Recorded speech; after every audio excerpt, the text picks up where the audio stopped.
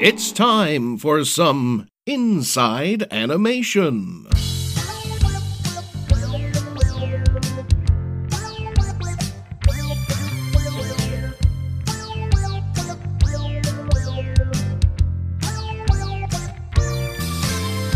With your host, Adam Sartain. Today's guest, producer-director Mike Hollingsworth.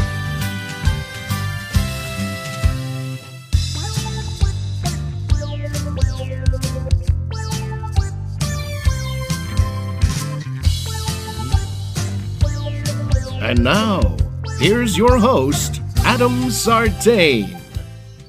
And we're back with the opener, the season opener of season 3 of Inside Animation, where we get inside information about the animation industry. I am your host, Adam Sartain, and with me today, we have animator Mike Hollingsworth.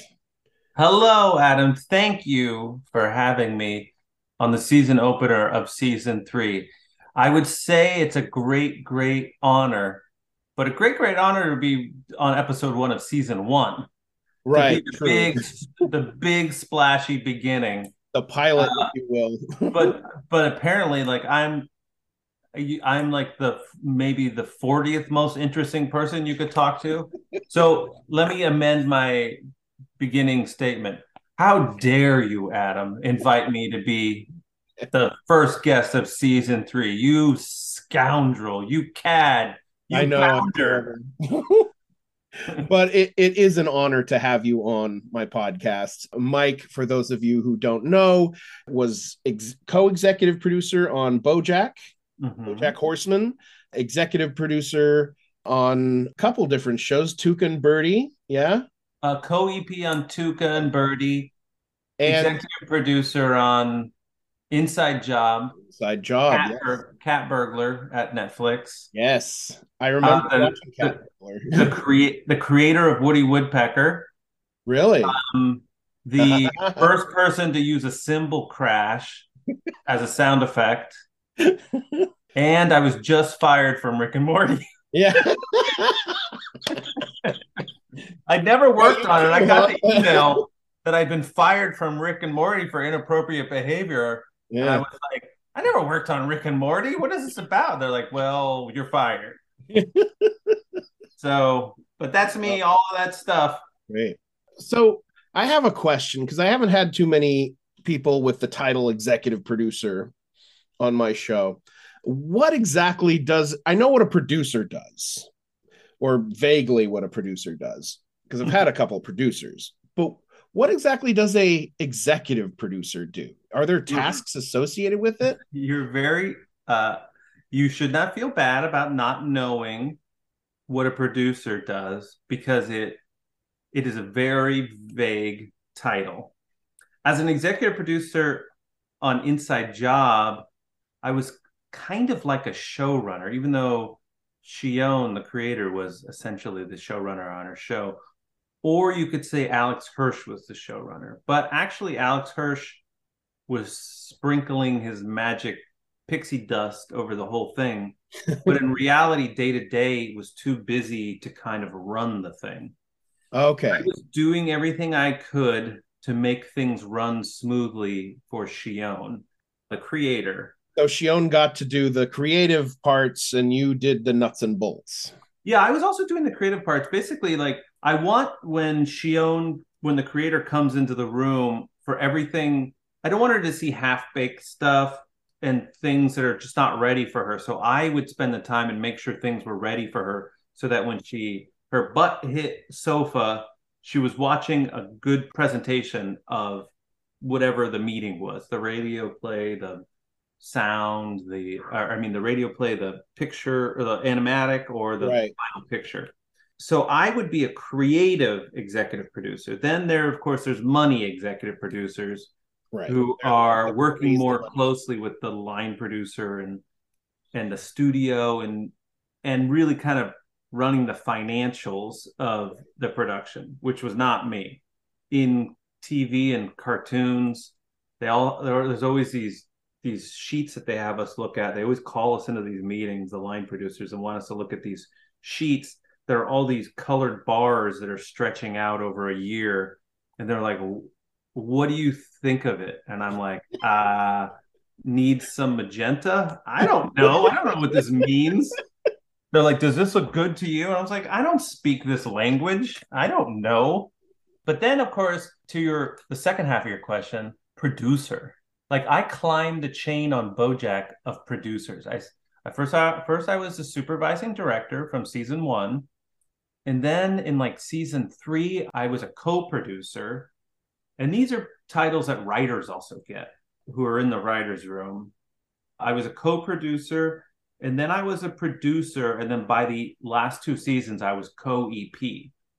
And I was doing a lot, and my job was constantly evolving because I was involved in higher, like the creator, Raphael, was getting more busy, and so were the EPs, the money EPs. So I was running more of the day-to-day of the show, as Raphael was also working on getting Toucan Birdie greenlit with Lisa Hannibal, and also running his Amazon show, Undone. So yeah, I was kind of on that show running more stuff. And then, like Aaron Paul was a producer on BoJack. Now, what did Aaron Paul do as a producer on BoJack? Because also Will Arnett was a producer. I don't know that Will Arnett ever did anything additionally. I mean, he certainly helps the show overall. But like Aaron Paul never did anything additionally except for one thing. And in that one thing, he earned his credit as producer. Netflix had taken the pitch from Raphael and they were wavering. Should we pick it up? Should we not pick it up? And Aaron Paul, in the prime of his heat of the last season of Breaking Bad, called Ted Sarandos, the head of programming at that time or whatever, of Netflix, and said, pick this show up, bitch. He literally said that? He told him to pick the show up. Yeah. He said, pick this show up. And Ted Sarandos said, okay, yeah, I'll do it. So Aaron Paul used, in that one phone call, basically completely earned his producer credit. And then, of course, there's the other aspect. There's so many people on these producer things. And I've always joked that on The Simpsons now, the producer credits at the front are, the credits at the top of an episode of The Simpsons are getting so long that eventually they're going to touch the end credits. It's just going to be credits running through the whole episode. That would actually be funny. But producer credits are also a way, like they get very persnickety about show business of not wanting, like they were very clear on BoJack that they would only pay people scale, the actors, to do voice work. Like Paul McCartney did a voice on BoJack once. And he got scale? And he got scale, yeah. Wow. That's what I was told. Obviously, I'm not in the books, and these are all recollections from 10 years ago that you're prying out of me. I don't want to talk about this. It's very painful memories. But yeah, he got scale. But giving Aaron Paul and Will Arnett a producer credit is a way to pay them more money while sticking to their guns that everybody gets paid scale. Right. So they're paying Aaron Paul that standard $800 or whatever for every session he comes in. But then for a whole season, they're also giving him $1 million or something. Right. Because whatever. I don't know. Producer. So yeah. Yeah. Very cool.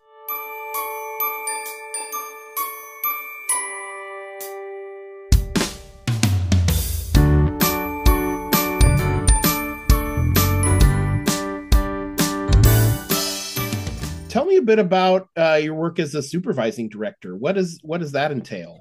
Well, that story's even longer. Okay. Well, what are some of the specifics? When you're a supervising director, you're a director of the directors. It's kind of like a traffic cop. Also, I was in all of the meetings, so I knew what was happening over the whole season, and it would happen quite frequently where a director would put something in their episode or do something. I was like, well, actually, that character can't do that because they actually it comes out that they're gay in the next episode. Right. So you can't do, yeah. Yeah, we can't have them, whatever. So I would just know what the arc was and be protecting that arc. Plus, I was just pretty good at directing and just looking out for stuff. I was also the supervisor of the BG department, the character department. I'd work with the art director, Lisa Hannawalt, on BoJack and Alison Dubois on Tuca and Birdie to just approve all the designs and stuff. And also the art director doesn't really know. They just know what's in the breakdown sheets. They watch the Animac too, but I would have more of a knowledge like, no, we can't have that vase there because a character walks right through there, and knowing the blocking, so to speak. Yeah. And it's just a lot of managerial stuff like hiring and, hey, this guy keeps coming in late. What are we going to do about this? There's also that kind of stuff that like the directors don't have to deal with. You wouldn't want them to deal with. You just want them to focus on directing their episodes. Right.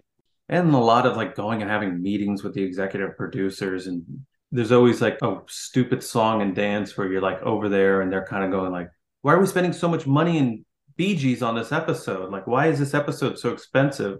And I'm like, dude, we're just making the episode that came out of the writer's room. Right.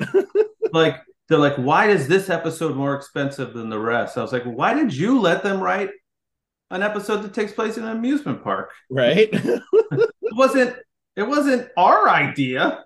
But there's a lot of those meetings where you have to like bureaucratic nonsense where you're going over there and people are venting. It wasn't a bad workplace or anything. It's just kind of just regular workplace nonsense. Right. Yeah. And also as a supervising director, I had access to the coffee machine across the street. Everybody else had to drink the coffee on that side of the street, but I could go across the street to the executive side and drink that coffee. So there's like very interesting perks like that. Not bad. Very cool. Yeah, that's great. So let's move on to another segment where I like to go back in time. Let's go back to before you ever got your first. Should we go? You want to go back in time and do a Mary F. Kill? I would, I guess, kill Hitler, F. Trump, and who would, I guess, marry Cleopatra? I guess I'd marry Cleopatra. Not bad. Yeah, I mean, she was so beautiful that she wrecked so many kingdoms, her beauty. But at the same time, I bet everybody was pretty stinky 1,000 years ago. Right. And she knew bathing. So. Yeah. There's no deodorant or anything like that. They're not bathing every day. Right. Let's not go so far back. So I'd kill Cleopatra too. No, forget, I'd just kill everybody. Yeah, I'd kill everybody. I'd kill everybody because I'd bring back a lot of germs from today too. Yeah. So I'd kill everybody. Let's go back to when you I bring COVID to the past. When you just got started in the industry. How did you come up in the industry? Like, did you go to a animation school or, what did that look like? Yeah, I had a bit of a different trajectory. I didn't go to college straight out of high school. I started doing stand-up comedy in the Bay Area, and then I moved to LA, not with animation dreams per se, but following stand-up comedy dreams. And I soon figured out that dream was a nightmare. No. I was also doing cartooning for like the LA Weekly and other little periodicals, alternative press things, zines. And I eventually took some of those cartoons. I always loved animation. Like I had a real love of Looney Tunes and Tex Avery, MGM, the Muppets.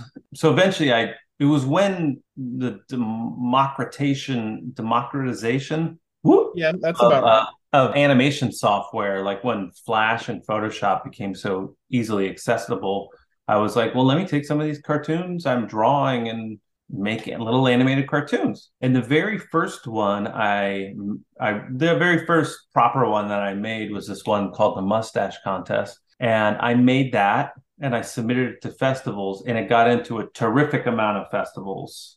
It got that first short I made got into the HBO Aspen Comedy Festival, which was a big festival at the time, London International Festival, Melbourne Animation Block Party in New York City, which I love, and also Annecy, the biggest animation festival in the world. Wow. Yeah, and there was a nice little story there where my very first short I made got into Annecy, and then they were like, you're a director, so you can come. You just need to pay for your flight and hotel and everything." And I was like, I can't, I don't have the money to fly to France and stay in this little posh city. And so I couldn't go. And then just about 10 years later, I ended up directing the underwater episode of BoJack, which made it into the Annecy Festival. And then, of course, a mere 10 years later, I was working for Netflix. So I flew there. I was flown there first class. And I was put up for free, given a rental car, and I won an award. Like, I went up on stage and won Netflix's first award from Annecy. Fantastic. So I was very aware, like, I think these are kind of like bookends in my life. Like 10 years ago, I got into this festival, but I couldn't even afford to go to it. And now 10 years later, I directed an episode of television and it won a special award here at Annecy. And I was, for me, a middle-class kid, treated like a king, going to Annecy, being flown there and everything. I don't know if they do that now. After Netflix lost 2/3 of its stock price. This was before it lost 2/3 of its stock price. Maybe it's why it lost 2/3 of it. I charged a lot of stuff to that room. A lot of stuff. Just in that one hotel room alone. Yeah. Did you know you could charge jewelry to a room? Really? Jewelry. I was nice little Rolex watch. I was charging price of other trips to that room. I was charging so much stuff.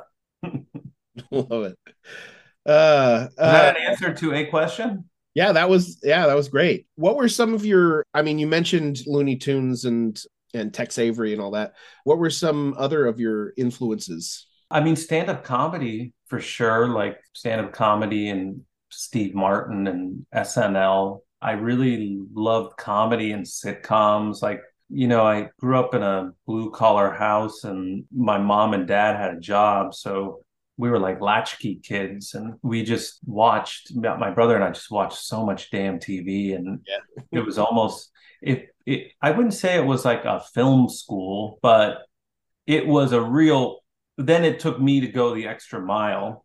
Right. It was good foundation because, like, I just watch TV. It's at this point, it's hard for me to watch TV. All I do is notice jump cuts and continuity errors. Like that, almost in a way, you can't enjoy it as much. Yeah, that's what and also, like, I ruin things. I remember when we were watching Squid Games with my girlfriend, and the main character, the main guy, like, he was real down on his luck. He was a drunk. He was a degenerate gambler. He'd screwed up this opportunity with his daughter, and he was staggering home. But obviously, he's the protagonist of the story because we're spending so much time with him, and it's only episode 1. Not like he's going to be a dirtbag for 10 more episodes. Right. And I was just sitting there watching the show, enjoying it, but watching it with my girlfriend, I said, watch, he's going to do something now, like be nice to a cat. And then moments later, he just literally, it's like the timing couldn't be more perfect. He stumbled across like an alley cat and he had some takeout food and he's like, it was like the only food he had. He had no money. And he's like, here, kitty, take this.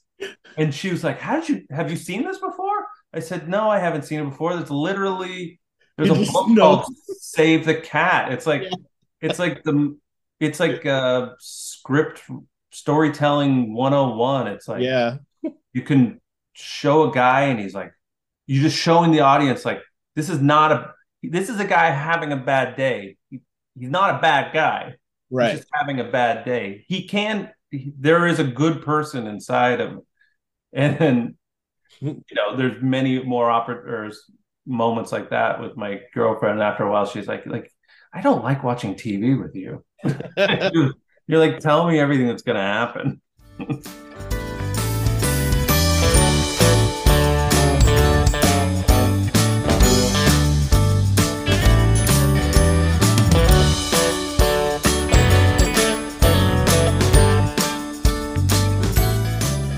So we are starting to run out of time.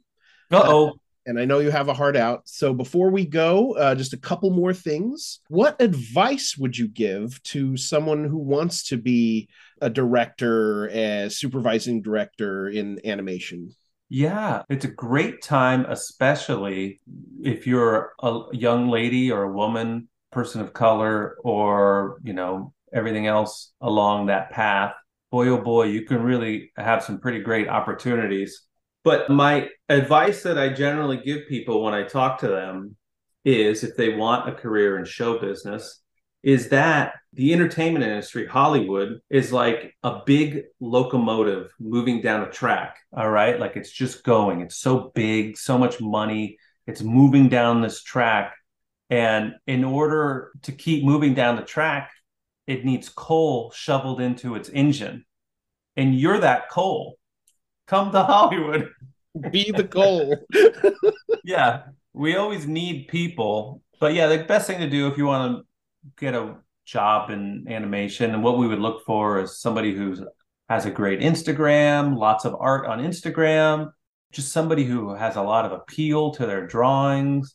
Like if you see somebody who's like drawing so much, seems to have such a love of art and drawing, it from a managerial point of view, it may be cynical or sound gross, but I'm like, boy, this person loves to draw. They're like a nonstop fountain of artwork. Let's point them towards our show and have them put all of this energy towards what we're doing. But that really does make a big difference if we see you have a real love of it. And then, yeah, a network is very important. Like it's all word of mouth. That's why it's so important. It's why it is very good to go to a college, because if you go to college, you build a infrastructure. It's like prototype of a workplace, Right. College, essentially. You're building relationships and building relationships, because then you're going to go to college with somebody and then they're going to move to New York or Atlanta or Vancouver or wherever, Paris, and they're going to get a job, and then you're going to poke them and be like, hey, I'm looking for work. Have you heard of anything? And they're going to be, yeah, I'm at this place. I could recommend you. So it's good to just keep those relationships going and not burn too many bridges. Right. Great. Yeah, animation is a pretty small community and can be pretty gossipy. So it's pretty good to kind of like be good to the general grouping, to put out good vibes, and then have close friends who you talk shit with about everybody behind their back. Awesome.